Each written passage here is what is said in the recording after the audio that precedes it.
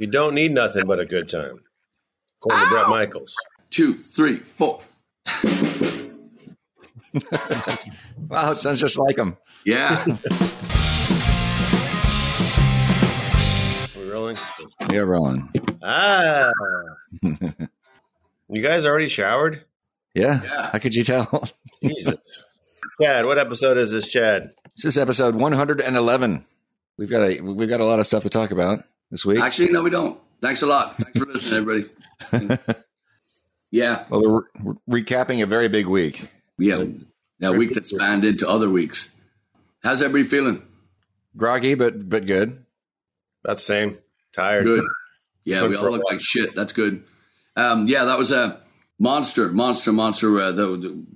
Paddy's week was good, and then we had Midland, Texas before that, which is a little over 7 hours away. 8 hours, something like that. 2 days, it was actually 3 days there in Midland, and then back to reload the gear, and then Tuesday, Wednesday, Thursday, Friday, Saturday, Sunday, in and around Houston, Longview, College Station, and Galveston. Right? Did I miss anything? Nope. Okay, good. Slow down. Yeah. Slow down. Take it easy. Put your feet up. Breathe. How's that coffee, ECH? Delicioso. That means magnificent in Italian. Good. Yeah, coffee. Speaking of coffee coming soon. What is he talking about? Is he talking in rhymes and riddles? Yeah. Coffee coming soon. Stay right here. Stay with us on Slappercast. Let's start in Midland. My first time in Midland. What do you think? Anybody? You like it? No. Chad? I could see the potential for the festival, but they obviously were having a down year, I think, but it wasn't their fault. I loved it. I thought that the venue was great. I thought the people were great. I think that the COVID thing has absolutely decimated crowds and whatnot. People are still nervous to come out. Yeah. Rightly so. But they were gracious. They were, everybody was, It was fun. I want to go back. I was joking that we were eating dirt for the time we were there, just because they're so dusty, and it was two storms while we were there, the 2 dust storms, and so good people. And they've got their the vendors were great. A lot of really cool stuff at the festival. How about that Italian meal we were treated to? Oh my God! On Saturday night, huh? St. Louis. Good God! That was something else. That was something, man. Mm-hmm. So we had yes, thank you, Lauren. Buckley play with us, and of course Chris always knocks it out of the park. Chris doesn't mess around, and Laurie took us all for Italian, and that was it was a magnifique. So it was very, very good. So so then we jumped in the car. We came back. We had Monday to get ready for Tuesday. Tuesday we went up to College Station, and holy God, were we pummeled by the Aggies on Tuesday. So we rang in Paddy's Day in College Station, and for those not familiar with College Station, shame on you. Shame on you. We were greeted, as always, with, thunderous applause. They just, every single song, every single moment was just, and I blame Chris Steele and Stephanie Steele, the owners of O'Bannon's. I blame them for that, because they have trained that crowd to be good drinkers, and a bunch of locals were out too. We had Brian and Ellen out there. We had the owners of the Shipwreck Grill. We had all and then we had the students as well. Man, just could not have been more rambunctious and joyous. And anyway, and the war hymn was epic. Yeah, it's always been. But my God, yeah, that whole crowd. Anyway, the crowd took over the war hymn. Yeah, and it just went off on their own. Which they should. We're just the guide rails. It's up to you to get there, and they got there in massive style. So that was incredible, and we didn't have a fiddle player that night. So I want to put a couple of things to bed here. One, me right after Slappercast 111. 2, we're not going to turn down gigs if we don't have a fiddle player.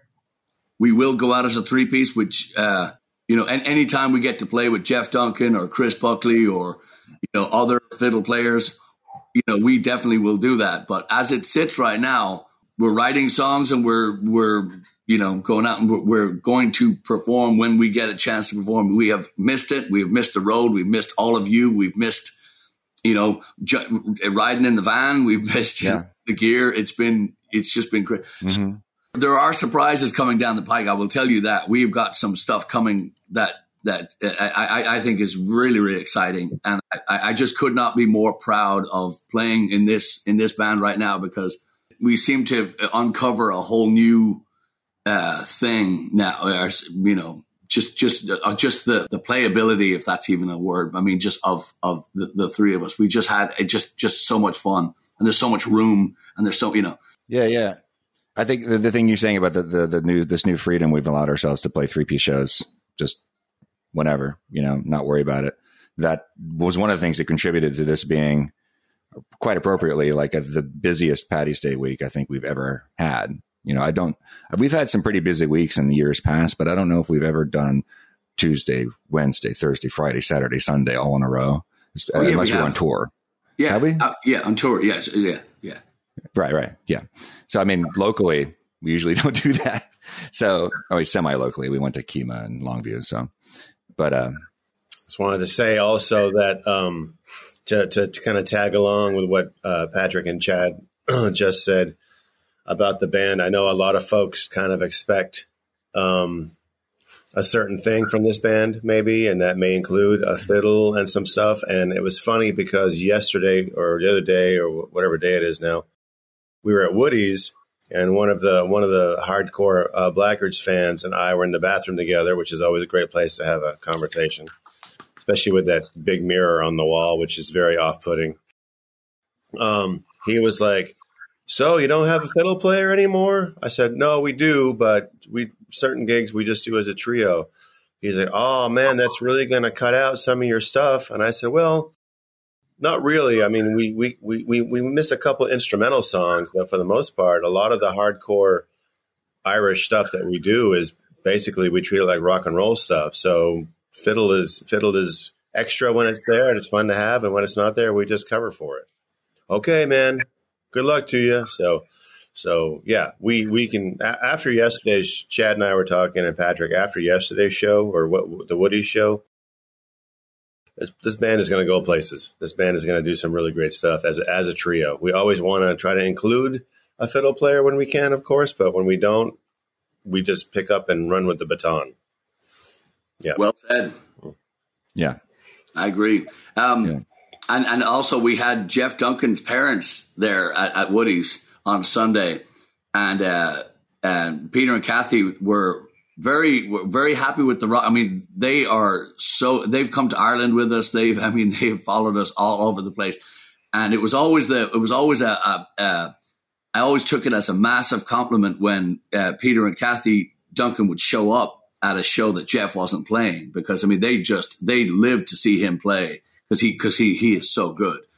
But they've come out to see us when he hasn't been playing, and that was just such a huge thing to see, So anyway, they were there yesterday, and they said that they thoroughly enjoyed the rock version of, the harder rock version of what we did. So that was to me, that's a yes, go forth and conquer. I adore those two. I just cannot tell you how. Sorry, Jeff, but your parents are. I like them the most. They're so cool. They're just so cool. Yeah. Peter and I might be. I think Peter's written a song, and we might be. We're working on that. So I'm head over heels about Jeff's parents. So there you go. Yeah, that's always means the world. Absolutely means the world to me when they showed up. And they've been doing that for years. Yeah, ever since we first met them. They came out when there was another fiddle player. So that was that meant a lot. Yeah, I love the both of them. After we rang in Paddy's Day, then we went to Pimlico. So if you've ever been to Houston and you want to go to a real Irish pub, Kevin and Tracy own Pimlico, and it's on Waugh Drive. So it's in the shadow of downtown. Very, very, you can spit to downtown from Pimlico. and they closed off the whole parking lot, and they put a tent, over where we were, and the weather was spectacular. The crowd was immense.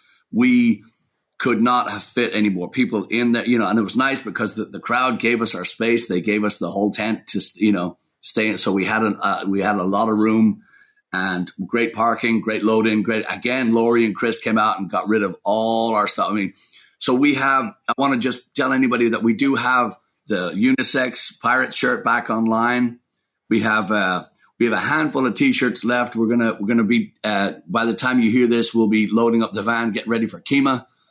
We're gonna do a Celtic festival down in Kemah, and it's gonna be us and the Cass Barrington Irish Dancers. It's gonna be a band before us who I'm not sure who it is, but our friends the Drunken Monkey Privateers are gonna be down there with their gear. So it's gonna be a Celtic festival, but we'll have a pirate flavor in there for sure. Anytime the Penlands show up, there's gonna be pirates involved. So Pimlico, cool, loved it. Anybody else? Yeah. It's been a long time since we've gone back to Pimlico, and I was looking forward to that show. It's there's always a great crowd there, and that pub their clientele base has just grown year by year, and they have a lot of loyal regulars there now. They always have, but I think that the amount of them just keeps growing. So it's great. All these local pubs who are, especially ones that are run by friends of ours, it's very heartwarming to go back and to see them just killing it, because a lot of them were really getting really close to Skid Row over this past year through no fault of their own. And that's one of the things that made this week so special. It's like, here we are, not just the band, but all these places, O'Bannon's, Pimlico, Lone Star Ice House, all these places that we've known for years. Was that your first time, Eric? Pimlico? To play there? Yes. I've been there one time. I went there one time right after Hurricane Harvey hung out there with Alan Hill for a couple of drinks one day. But what was I going to say? Oh, who drank the green beer? Anybody? You did? Chad, son of a gun. I chose not to. Otherwise I just would have gotten thrown out, which probably fine, but somebody went through the trouble of buying it for me. So I dig that. No, they bought, I think that table that was right over there, the closest one that was to us, which was still far away, they were in full on mode because they were there before we got there, and they left about the same time we did, if not after. So they were gracious enough to buy us a round of drinks right at the beginning. And I told them, I said at the first break, I was like, hey, we appreciate the drinks, but we got another 3 hours to go here, so maybe 5 hours. Oh, 5 hours. Yes, another 4 hours to go. We already played an hour, so thanks for the drinks, but don't keep bringing them because if not, we're going to be on the floor. And they asked every time, hey, we're getting more drinks. Would you like more? I go, no. Yeah, no, thank you. Yeah, that was spectacular. I mean, just the weather. I cannot tell you how amazing the weather was. Just so nice. So. We got really lucky because the weather was not saying that, the days before. And let me also say, too, so Paddy's Day, Wednesday, at 11 a.m., it was 80 degrees, humid and sticky outside. Then came the rain, and the rain just bucketed down for a couple of, probably about an hour, close to an hour. And then it went away, and then came the sun, so it was a cold front that came through, and it just cleared up. So we were playing 70 degrees, sunshine, and the place, the smiles were just endless. It was just great day. So yeah, Pimlico. And then Thursday, who in their right mind goes after Paddy's Day? Who in their right mind? We do. So up to Longview for the hangover party. And again, we didn't have a fiddle player, so we go up as a three-piece. So we hadn't been there in a while either. It had been a year since we'd been. Eric's first time. I'm sensing a pattern. First time there. And what a fun night. There was a hiccup in the scheduling because somebody at the Lone Star Ice House in Longview had said that we were going to be there on Paddy's Day. So we had people that were there on Paddy's Day that came back on Thursday. So that was rough. That was tough for the thing. But good room, the staff wonderful, just a good time, and we skedaddled. So just again, for our foreigner friends, Longview is about 3.5 hours northeast of where we are in Houston. And so to go up there and to drive 3.5 hours, set up, play 4 hours, tear down, drive 3.5 hours back, and then have another gig on Friday at the TVH Theater here in Houston. And I am blown away, literally shaking in my boots. I just cannot get over how well and how much fun we had after, show. And it's, we're providing sound for all of these things too. We're our friend Bill ran sound for us at TBH, on Friday. And that was wonderful to have. He did a great job. And, we had some dancers, we had some history lessons and whatnot. It was a celebration of the Irish, the San Patricios, and our Mexican brothers. We had such a good time with them, and everybody was so accommodating and great theater. My first time. Yeah, amazing. We were all commenting on it that none of us had known that place was there. It's clearly pretty old theater. I mean, God knows how long it's been there for a long time, but I think it's set up specifically for theater, like, drama theater is what it looks like to me. Yeah. Kind of has the laid out kind of similar to Diverse Works and other places, similar size venues I've seen, but the stage is just huge and just cavernous. And, every kind of modern, trimming that you would need to put on a show there. They had closed circuit TV for communicating with the sound booth and all kinds of sound equipment and stuff. Great lights, great lighting. And our friend Bill, as you mentioned, was running sound and did a great job. And that was the day you mentioned us, being up half the night, coming back from Longview. That was the night that it really started feeling like we were on tour for number one, driving through half the night and not getting much sleep, but then going to this venue we've never been to before, and like a theater type setting, which we've had a few experiences like that on the road, but so that was really cool. It was really cool. And for our friends at Mecca had a whole thing that I didn't even know. It was a very elaborate pre-show that they put on. It was a little historical lesson, and they did the traditional hat dance thing. Very cool. Yeah, and then Friday turned into Saturday. Before you know it, then we were back at Moe's in Cyprus. We haven't been there for a while. They seem to have cut their budget for bands, so we expected never to be back there again. And John Bloomstrom, who owns American Bands Management, he called me, and he had worked out a deal with them to bring us back for their part due, as they called it. They wanted to do the Mardi Gras / Paddy's Day thing, and very fun, great reception. A lot of people in there. There was maybe a $20 cover charge scheduled, but they very, very wisely scrapped that because I don't know if you looked around, but the job market's not great. But really, really, and the staff took care of us beyond. I mean, that was just a couple of people have hung on there.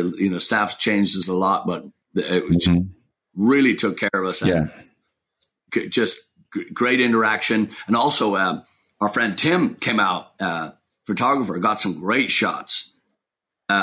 This guy had contacted Chad online, Grindr.com. And he had asked it, if he could come out and Chad, yeah, Chad. He had asked if he could come out and do just shoot. He's getting back into the live photography thing. Boy, he showed me some good. That camera was probably worth the same amount as our van and PA combined. It was nice thing, and he came out great shots and was. I think it was his first time seeing us, so he'd enjoyed it, and very complimentary. And Jeff had joined us on that one, and also joined us on the Friday show. So that was really fun. Again, about Tim, the photographer. I mean, what as you're saying, what class. You don't have to ask our permission to come take pictures of us. I mean, we're always happy for you to, but he did that. It was very smart because that meant he got to meet us, and now we know who he is. We're going to remember his name, remember his face, and he's serious. He said he's trying to build up his portfolio, so that was the whole reason for it. But that was a good move. So all you photographers out there, be like Tim. That was cool. That was very cool. Yeah. Which brings us to Sunday. Yes. Hey, Sunday. Woodies. How's the weather? Tip top. Weather was amazing. Yeah. Like that was you say that the weather was great and perfect the whole week. The perfectly timed rainstorm and all that stuff on Wednesday. Oh my God. You couldn't have ever imagined better weather for Galveston in particular. It was, 60 in the 60s the whole time, kind of breezy, but there was no wind chill or anything like that. It wasn't cold enough to be uncomfortable. They put the plastic covers down. That helped us for sure. Yeah, the wind can be a little bit aggravating up there sometimes, so that was nice. But even if they left it open, I think that the breeze would have been kind of pleasant, apart from blowing things over. But yeah, wow. ECH, what do you think? First time there, I had that place confused with somewhere else, I think, that I had been to before. And I remember seeing a band, and they were I think they were set up on the lower level. And of course, there are a bunch of, 50-year-olds, 50-year-old guys wearing shorts and flip-flops and Hawaiian shirts singing Margaritaville. The kind of shit that just drives me absolutely crazy about getting closer to the water. But yeah, even the load-in was long, but it was kind of fun with the carts because it made it a whole lot easier. So thank you, Woodies, for providing carts for the band. And stage was amazing. Stage was great. I don't normally like a drum riser, but I think it was just the right height, just the right size. Mm-hmm. And having the whole back end of that building to set up on was nice. It felt comfortable. And I thought the first two sets were just fantastic as far as what the three of us can do together. And then by the third or fourth set, the brain fatigue and the physical fatigue caught up with at least me. I think Chad mentioned it happened to him too. And Patrick, your voice was in rare form those last couple sets. I think I kept hearing it because I had my in-ear. We're all wearing in-ears now, and we can really hear everything really well. And I was hearing your voice, and I almost started not laughing at you, but just laughing like, wow, he's fucking ragged out. We've had a long week of doing this, but again, great staff. The audience was fantastic. They were in it to win it, from the get go. A lot of Blaggards t-shirts out there, some old friends, a lot of old friends of yours and now new friends of mine showed up. So it's funny because when Jeff's dad walked in with that mask on, I thought it was the drunken monkey pirate guy, that guy that. Yes. Ted. I thought it was Ted for a second. I was like, oh, wait, no. Oh, no, that's not Ted. That's a different guy. Because they both get the white hair with the beard and shit. So, But, just really a great way to end the week and just showing the potential of what this band can actually do. Yeah. So rewind back to right before Midland. I went into BB Gun Studios to redo a vocal track that had been lost around the storm. So I went back in to do it, and I was at the microphone, and as you do for a vocal track, and I was like, what's going on? So I had right before, of course, fucking Paddy's week of all the fucking times to go. So my voice was, I guess it was a carryover symptom from being ill, 2 weeks before, but so no upper range at all, zero. So I told Paul, I said, well, I'll just come back and finish it later. Just fucking of all the times to go. So I didn't have any voice. And then so last night on Sunday at Woody's, I just threw everything at it, just every single thing I could, every piece of energy and whatnot. I had a ball, an absolute ball. But my God, Lemmy would have said, hey, you're sounding rough. People gargling broken glass would say, hey, you sound bad. So it was so much fun and so energizing to be there. And just like I say, we're merchandise wise, we're down to the dregs because Laurie and Chris came out again. And, so a bunch of new people.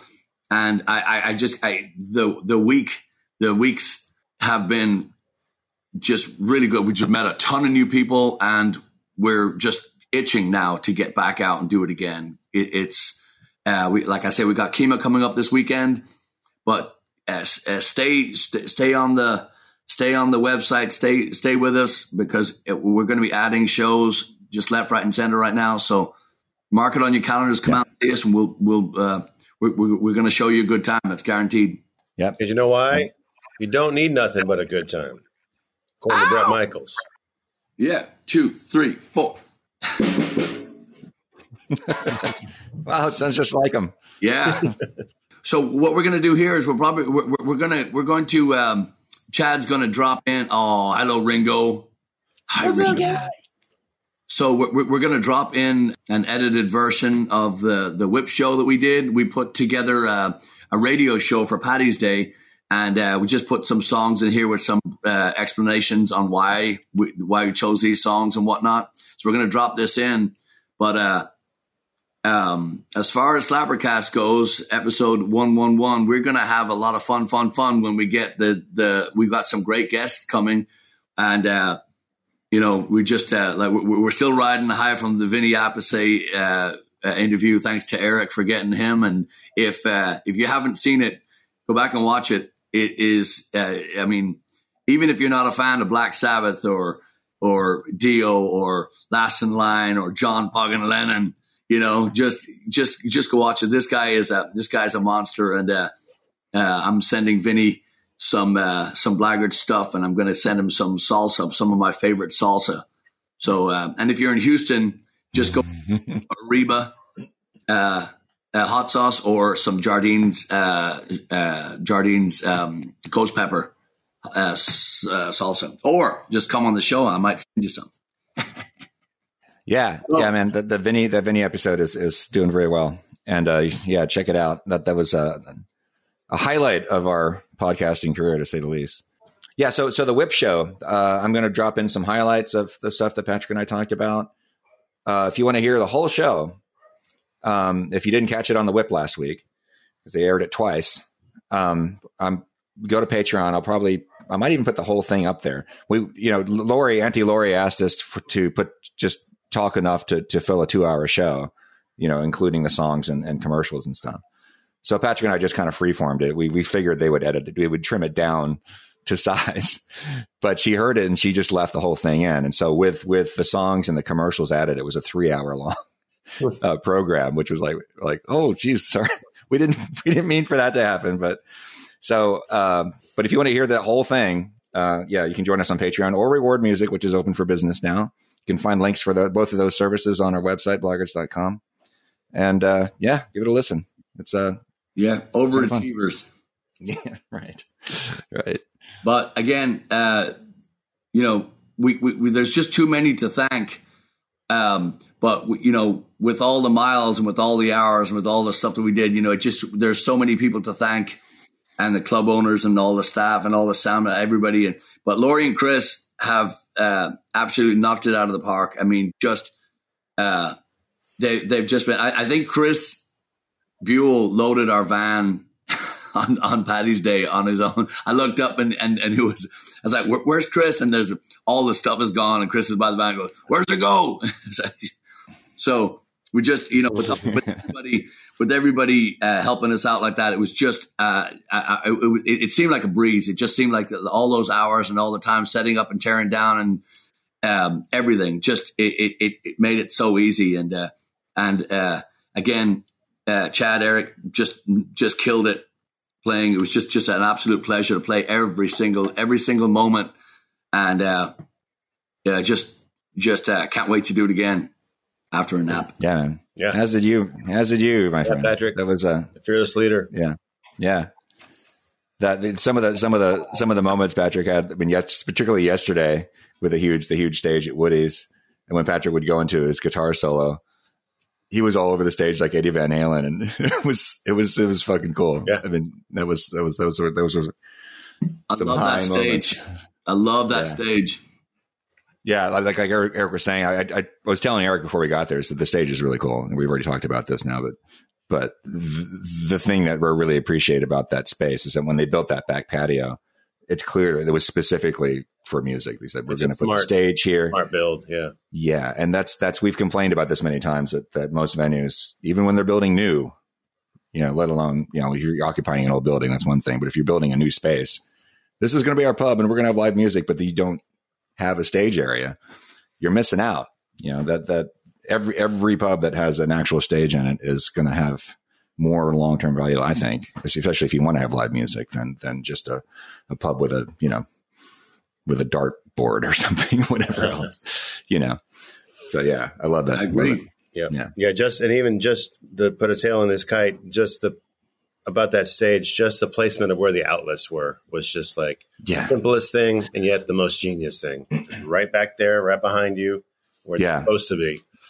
It was kind of clear to me that whoever had spec'd out that stage probably was in a band, or at least knew people who were in bands, because they thought of everything, really. Yeah, absolutely. So ready? Yeah. All right. So number one, this one did not surprise me, but I thought it was really great that you put it at the top of the list, Black Rose by Thin Lizzy, which is kind of a song in a way. It's kind of a song about Irish music, about the traditions that led to, or that make Irish music what it is, basically. Yeah. So growing up in Dublin, you can't escape band. Ireland's so small anyway, but I mean, nobody escaped nor would want to escape Thin Lizzy. It's such a small kind of incestuous music scene. Rory Gallagher knew Thin Lizzy, Gary Moore, of course, in and out of Thin Lizzy and Skid Row and all these, so all these players that I idolized all kind of ran in the same, like I said, it's a tiny, tiny place and it's hard to get around. So, but Thin Lizzy are special in that they influence so many, and they are responsible for the sound of so many, and for it's endless and it's timeless, and Phil Lynott was such an amazing poet and visionary and such a personality. I tell the story of when we used to drink in Bruxelles off to the Rock and Roll Bar off Grafton Street in Dublin, and you'd hear Philo is, he was up there, and this is it's like a dungeon, this pub, and in Ireland it's very common to leave celebrities alone, but we being that age, we had to we'll just go out and go up and stretch the legs, and we'll go have a we would go up and we'd try to catch a glimpse. So I never met the man, and I idolized him. I write, I steal from Phil on a regular basis. They're essential to my music. I think, and in the States too, they're very they're kind of underrated here generally. And it's whenever we come across somebody who actually knows who they are and is familiar, like really familiar with their stuff, it's kind of exciting. Like, oh, cool. Because I think like myself, most people probably, when growing up in the States, they're probably only familiar with Boys Are Back in Town, maybe Jailbreak, Cowboy Song. Yeah, Cowboy Song. So those are the ones that got airplay here, and it kind of gets lumped in with a lot of the other stuff, other classic rock stuff from the 70s, generally, and a lot of people probably don't even know they're from Ireland. Yeah, so it's that's what cracks me up is I'm a huge Thin Lizzy fan, blah blah blah. And you mentioned Ireland, and they go, what? So it is. Yeah. So and again, I picked that song not only for its incredible guitar work, but also its the journey through the Irish music and the rock and the blending of how it seems just so easy for them to blend that Irish with that rock and just make it sound so so natural, so organic, if you like. All right, wasting no time, we get into the first Rebel song on the list. Yes. Get Out, You Black and Tans by Derek Warfield. This is the first version of the song you heard as a kid? No. This is, the version I picked is actually the Derek Warfield and the Young Wolf Tones. Derek could cut his teeth with the Wolf Tones and split with them many years ago. And so he's off with Damaris Woods. And Derek has become a friend of ours over the years. Just because as great and as vast and as wonderful as this big country is, Derek has a hold of the Irish scene and he's an amazing historian. He also is a poet, great musician, just wonderful. And he's actually booked us. He's booked us in Vegas and Florida, Atlantic City, DC. He's like I say, he's got a great grasp and a great hold on the Irish map, if you will. Yeah. So I picked that song because I've asked him before what his favorite Rebel song is, and he is such a historian and such he has dates. He spits out dates that just blow my mind because he has it. It's all at the ready. Nothing is Googled. I mean, it's there, and he's a walking history book. He's brilliant. So yeah. So I picked that one just because he is, he when he says it, he means it. Yeah, one of my favorite memories is when he finally had a chance to actually watch us play. I mean, actually sit down and just give us his full attention, which was at the Four Fields, right? Four Green Fields in Tampa, Florida. And he and Damaris came out and they watched the whole show and hung around after, and we got to talk to him before we got on the road back home. This was at the tail end of a Florida tour we did several years ago. And it was just so great to see him. I just remember in particular, I'm sure there was a lot of stuff, a lot of moments like this, but the two moments I remember is when we're doing, first of all, Big Strong Man, and then this one, Black and Tans. He seemed particularly fascinated by the way we were playing the song. And he said it afterwards, but that meant the world to all of us. Yeah, and another little story. When I was very, very young, I want to say about 7 years. I was very young at the time. I don't remember, but I was down in a place in Kerry called the Glen Eagle Hotel, and the Wolf Tones were playing. Derek was in the band at the time. He's one of the founding members, obviously. But they took a break about an hour into their set, and myself and my next door neighbor went up on the stage. And we were messing with their instruments but we were miming to the music that they were playing over the PA during the break, and people were clapping. So I blame Derek Warfield for my love of performing, and so he didn't even know he gave me my first start. So the next one we have is "Trouble with a Capital T" by Horselips. Again, even before Thin Lizzy were Horselips, and this was a late discovery for me. I didn't know about Horselips until you'd heard it on the radio. You maybe had had caught a glimpse of Derek Doom or whatever. But I was late to the game with Horselips. So by the time I found them, I was kind of like, what are these? They all look like Bowie, kind of. The Ziggy Stardust kind of high right. Silver pants and all that stuff. But they were playing intricate, very, very heavy melody and heavy, great time changes and all that stuff. Just great stuff. Really, really way ahead of its time. Way ahead of its time. Definitely. Would you say that they're maybe the first rock band to actually take traditional melodies and turn them into like popular songs? I mean, I know Thin Lizzy did it not too long after that, but yeah. I wish I was, versed in dates and when because like I said, I found them late. So I would imagine that they were one of the first, but there's bands like, and I don't know the date, forgive me. I think Steel Eye Span and stuff. And I don't, like I said, I don't know chronologically the dates. So I would guess that Horselips were definitely in the front of it. Yeah.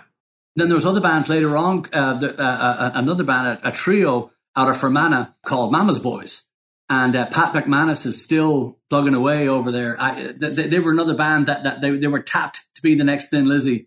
And I'd seen them a bunch of times over there. And they're, like I say, Pat McManus is still keeping that thing alive. But they do the same thing. They do the Irish rock mixed with the, more modern sounds and stuff like that. Very, very interesting. So Pat McManus Band, check them out if you like this stuff. Cool. Next one. Ooh. Hey, who are these guys? That's a deep cut. It is. This is a brand new song. Is it? So Pirate's Life for Me. This is a new track off of our new album. Just FYI, we weren't going to put any of our stuff on here, but I talked to Auntie Laurie and she said, you must. So this hasn't been released yet. We have our record finally finished. We're mixing it currently.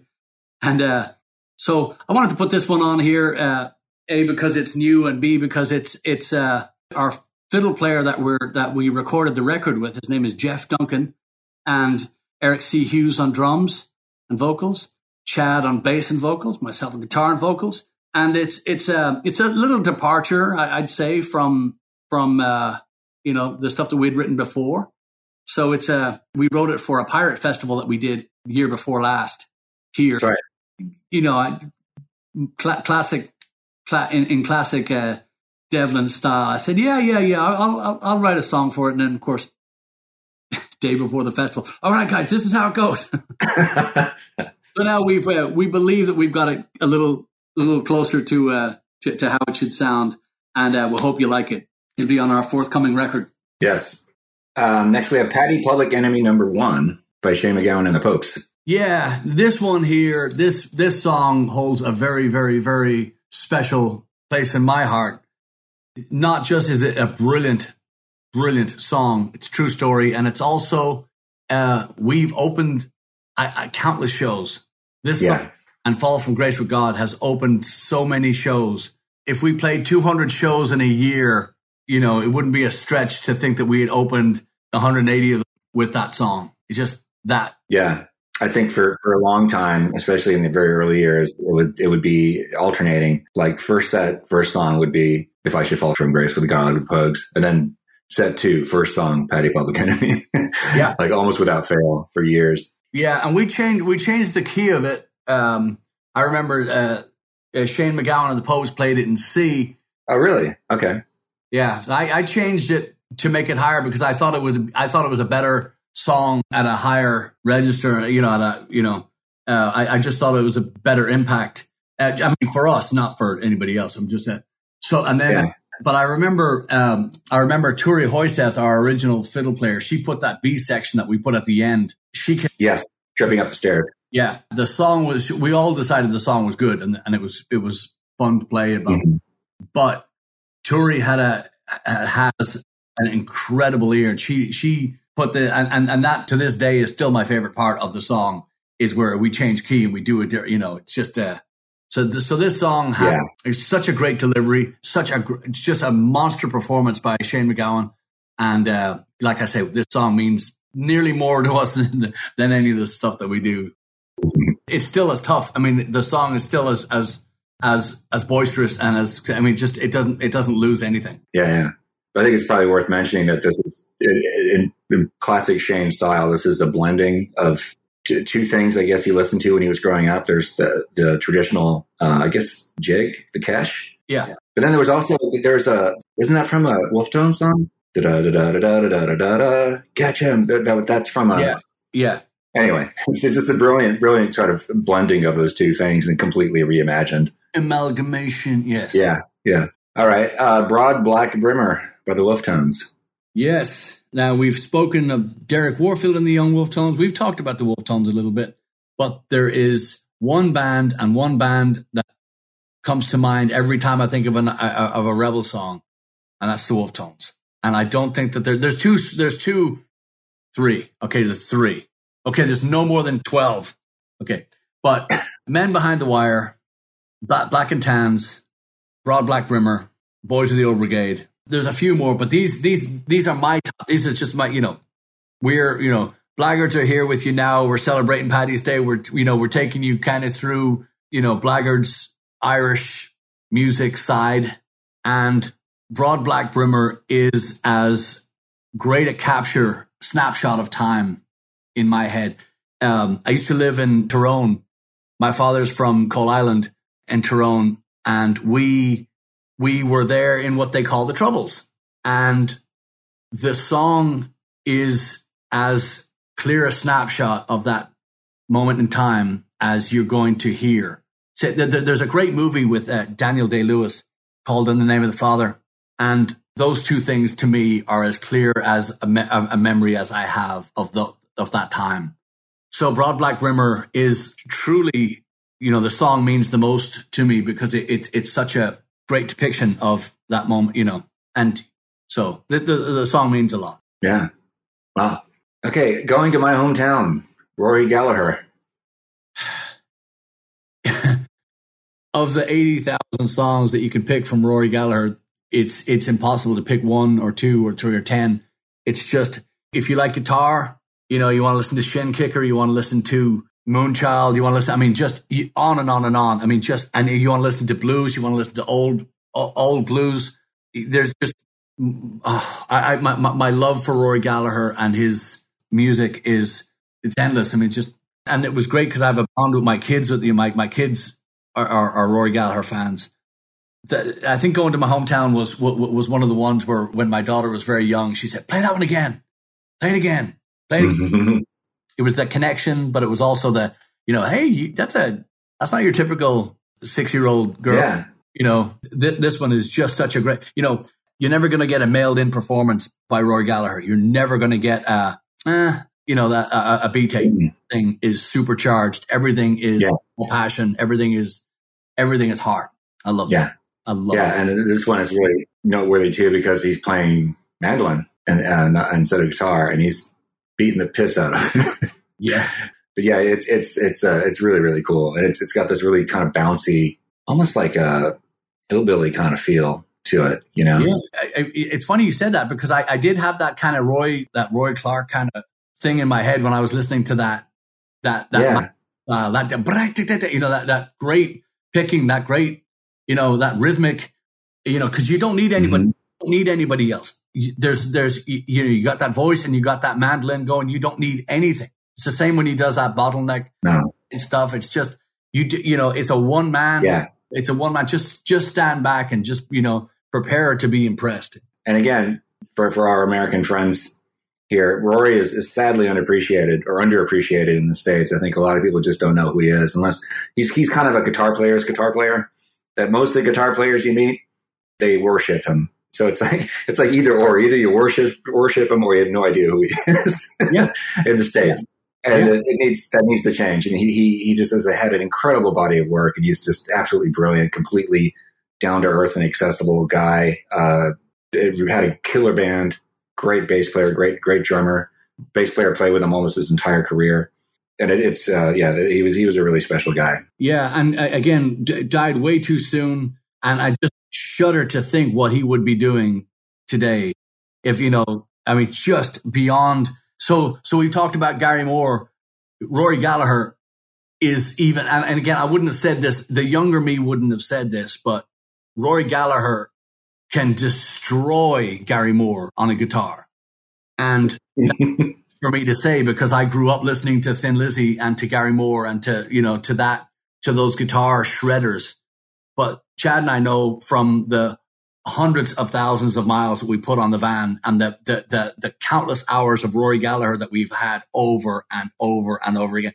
Chad's fallen asleep, you know, 4 hours later, and it's the same record, still going. You cannot tire of it. It doesn't get old. It doesn't, you know, a lot of music will kind of thin out. It just becomes a little bit transparent over time because, you know, not Rory Gallagher. Just doesn't happen. So for everybody listening, we're not opinionated at all. So just if you're getting this, if you get this question, I object. It's such a thrill to listen to music like this because it's just it doesn't get made like that anymore. I mean, Steve Earle makes music like that. Mark Knopfler makes music like that.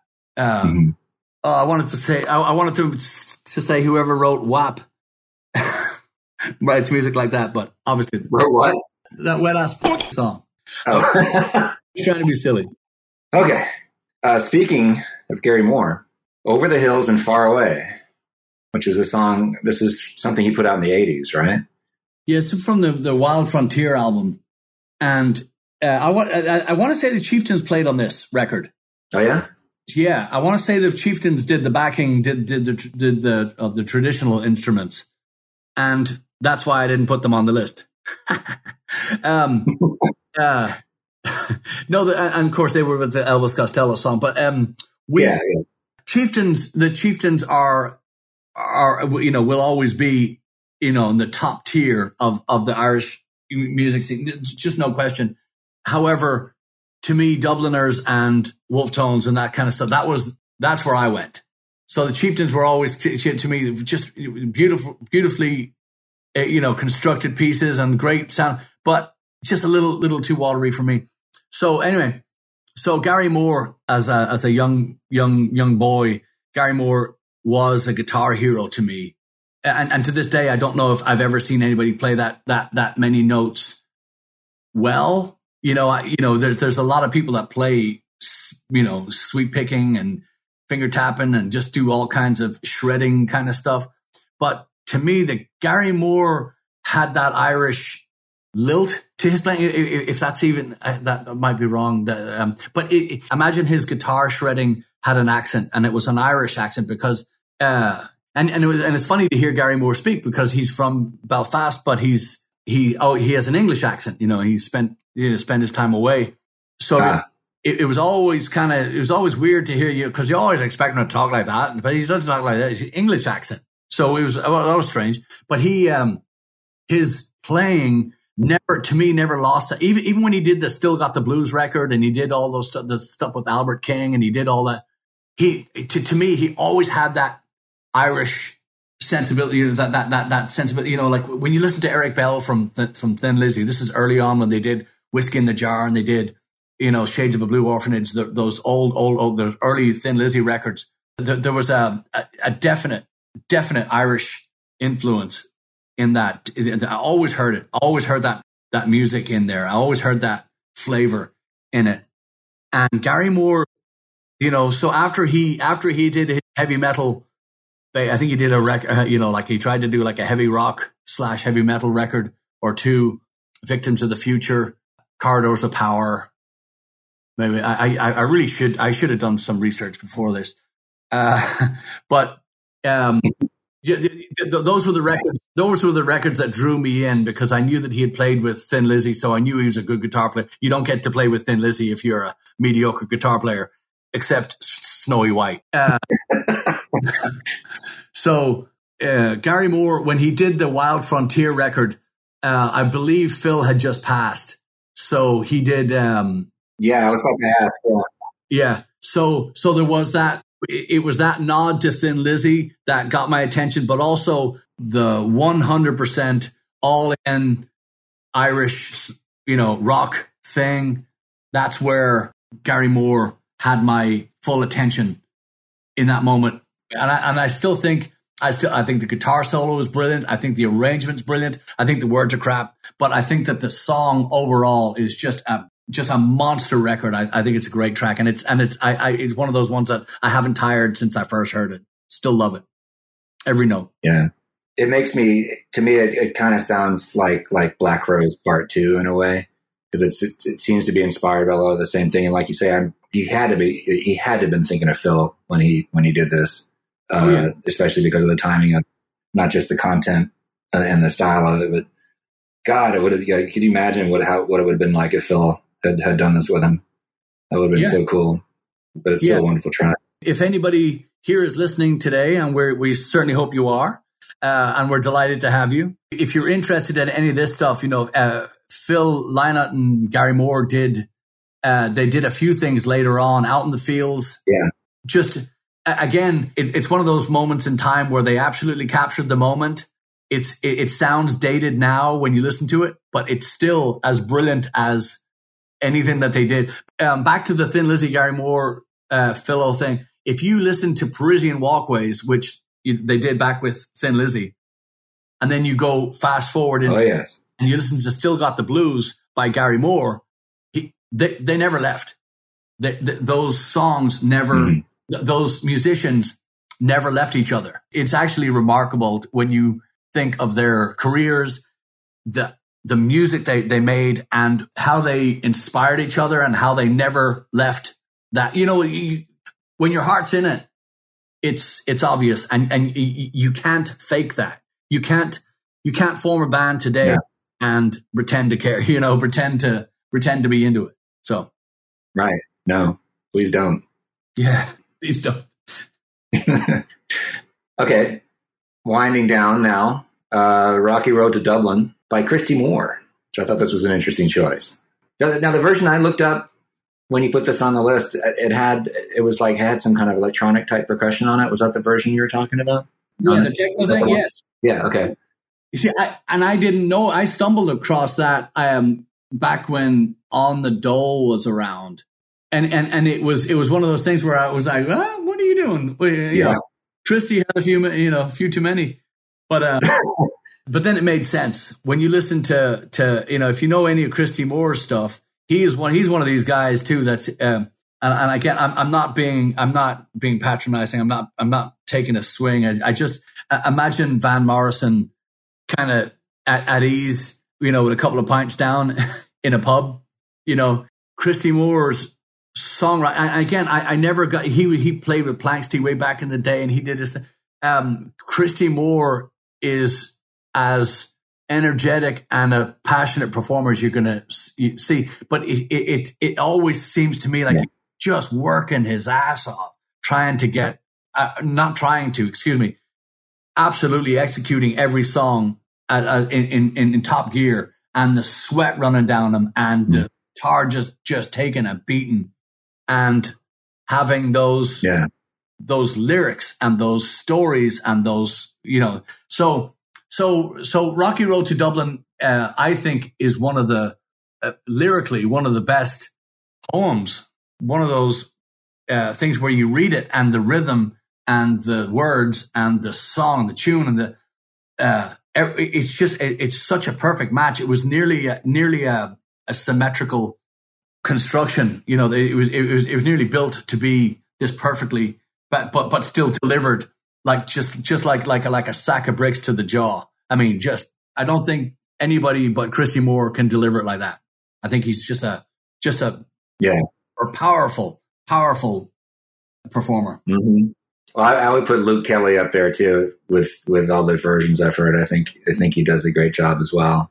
I agree with you, Luke Kelly. I don't think anybody's. I mean, I know places in the world that you can get killed for saying something bad about Luke Kelly. I mean, he is. He's just, his voice is just absolutely as clear and is as distinct as anybody's. But yeah, Luke Kelly. Oh, yeah. But again, same with Christy Moore. Christy Moore he's that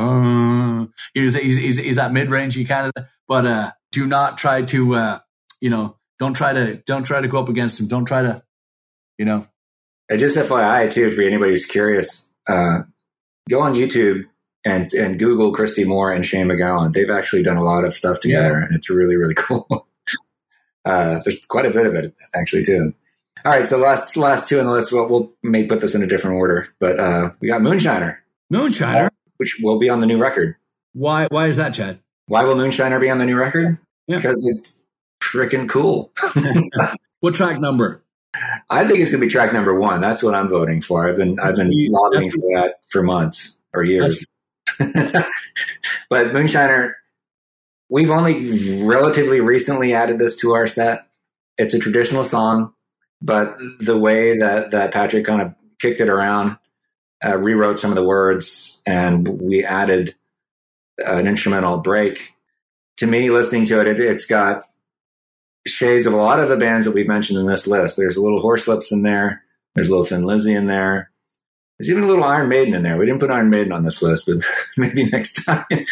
But I just love this track. I'm really, really happy with it. And I think y'all are going to love it too.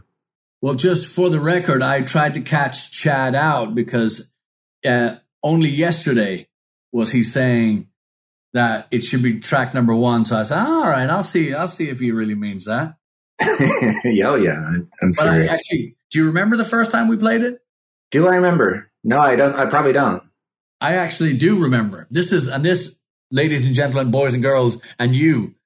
This is a first, or damn near first, because usually what happens is they go, "Hey, do you know this, this, this?" I go, "Nope." And Chad goes, "Oh, I do. Well, it was 1972. It was 3:00. I was eating potatoes in my underwear with, and I have no recollection of it." Well, let me tell you, this day, I'm turning it all around. This is a first. We played this at a place called Keneally's 2 years ago. First time we ever played the song. Somebody came up and requested it. It was a husband and wife. And so it was one of those things where, hey, we're here. Let's give it a shot. Had we been working on it already? Or did we just do it off the cuff? No, off the cuff. Okay. First time you guys heard it was when I played it and you backed me up. That's a lot of things to start that way. Yeah. Wow. I almost maybe kind of barely not really remember that. Yeah. That's a testament coming from Chad right there. If it was recent enough, there might actually be a recording of it too. I'd have to go back and dig through the archives. Oh, yeah. But it was 2 years ago. It was a couple of days before Paddy's Day, I want to say, at Keneally's. And I still remember. It's funny because there's a few songs that we play that I still don't know. Let me explain. We've been requested to play songs, and I knew enough of them to get into trouble. My good friend David Lee Roth would say, "I know enough to get us into trouble and halfway out." And I love to use it's very true in the way we perform, in that we will get into a song on stage while we're halfway through the set, whatever, and play a song that we've never played before, and that's when being in a band together and playing together just really saves your ass, because you have to know where the other one's going. And you can usually tell by the body language, like, all right, that leg is kicking, there's a stop coming. That arm is coming up, there's going to be a slow down, a key change, I think, and when the eyes get real big and you get that look like somebody's, there's an attacker, there's an imminent death warrant, you know that there's something's about to happen. And it's just, it's pretty exhilarating when you get it right. There's been quite a few where but yes, that's funny. I yes. recall those things, but I remember that moment. This is another traditional one, and thanks to Paul Beebe at BB Gun Studios here in Houston, Texas, you're getting the watered down version of the lyrics. The first set of lyrics that I did, I don't write my lyrics down. I kind of just spit them out as they're needed. And the first round of lyrics, I remember looking into the booth where Paul had the headphones on, and he's looking, and he's kind of scowling at the knobs and the screen and the thing. And we finished the tape. I'm kind of wiping the sweat away, and he goes, that's kind of dark, isn't it? I said, okay, let me try again. He didn't scowl so much the second time, so I figured I was doing a better job of almost as disturbed as he was when we recorded Danny Boy a few weeks later. Yeah. Which is not on this list. No, it's not on this list, nor would it ever be. But if you are curious and you're interested in see what we're doing, we are going to be on Reward Music.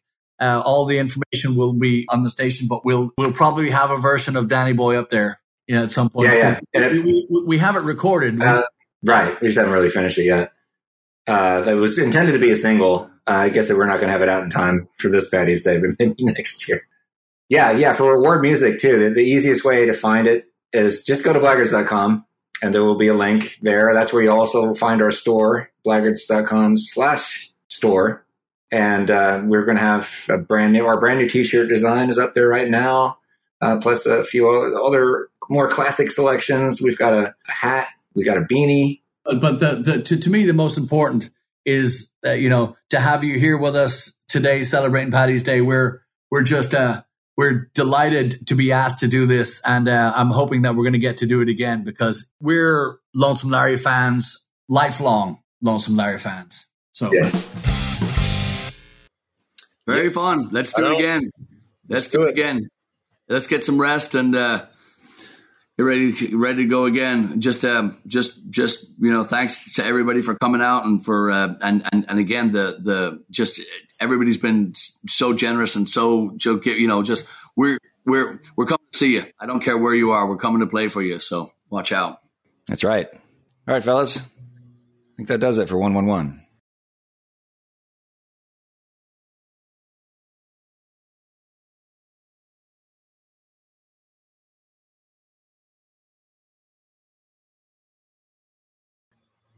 Yeah.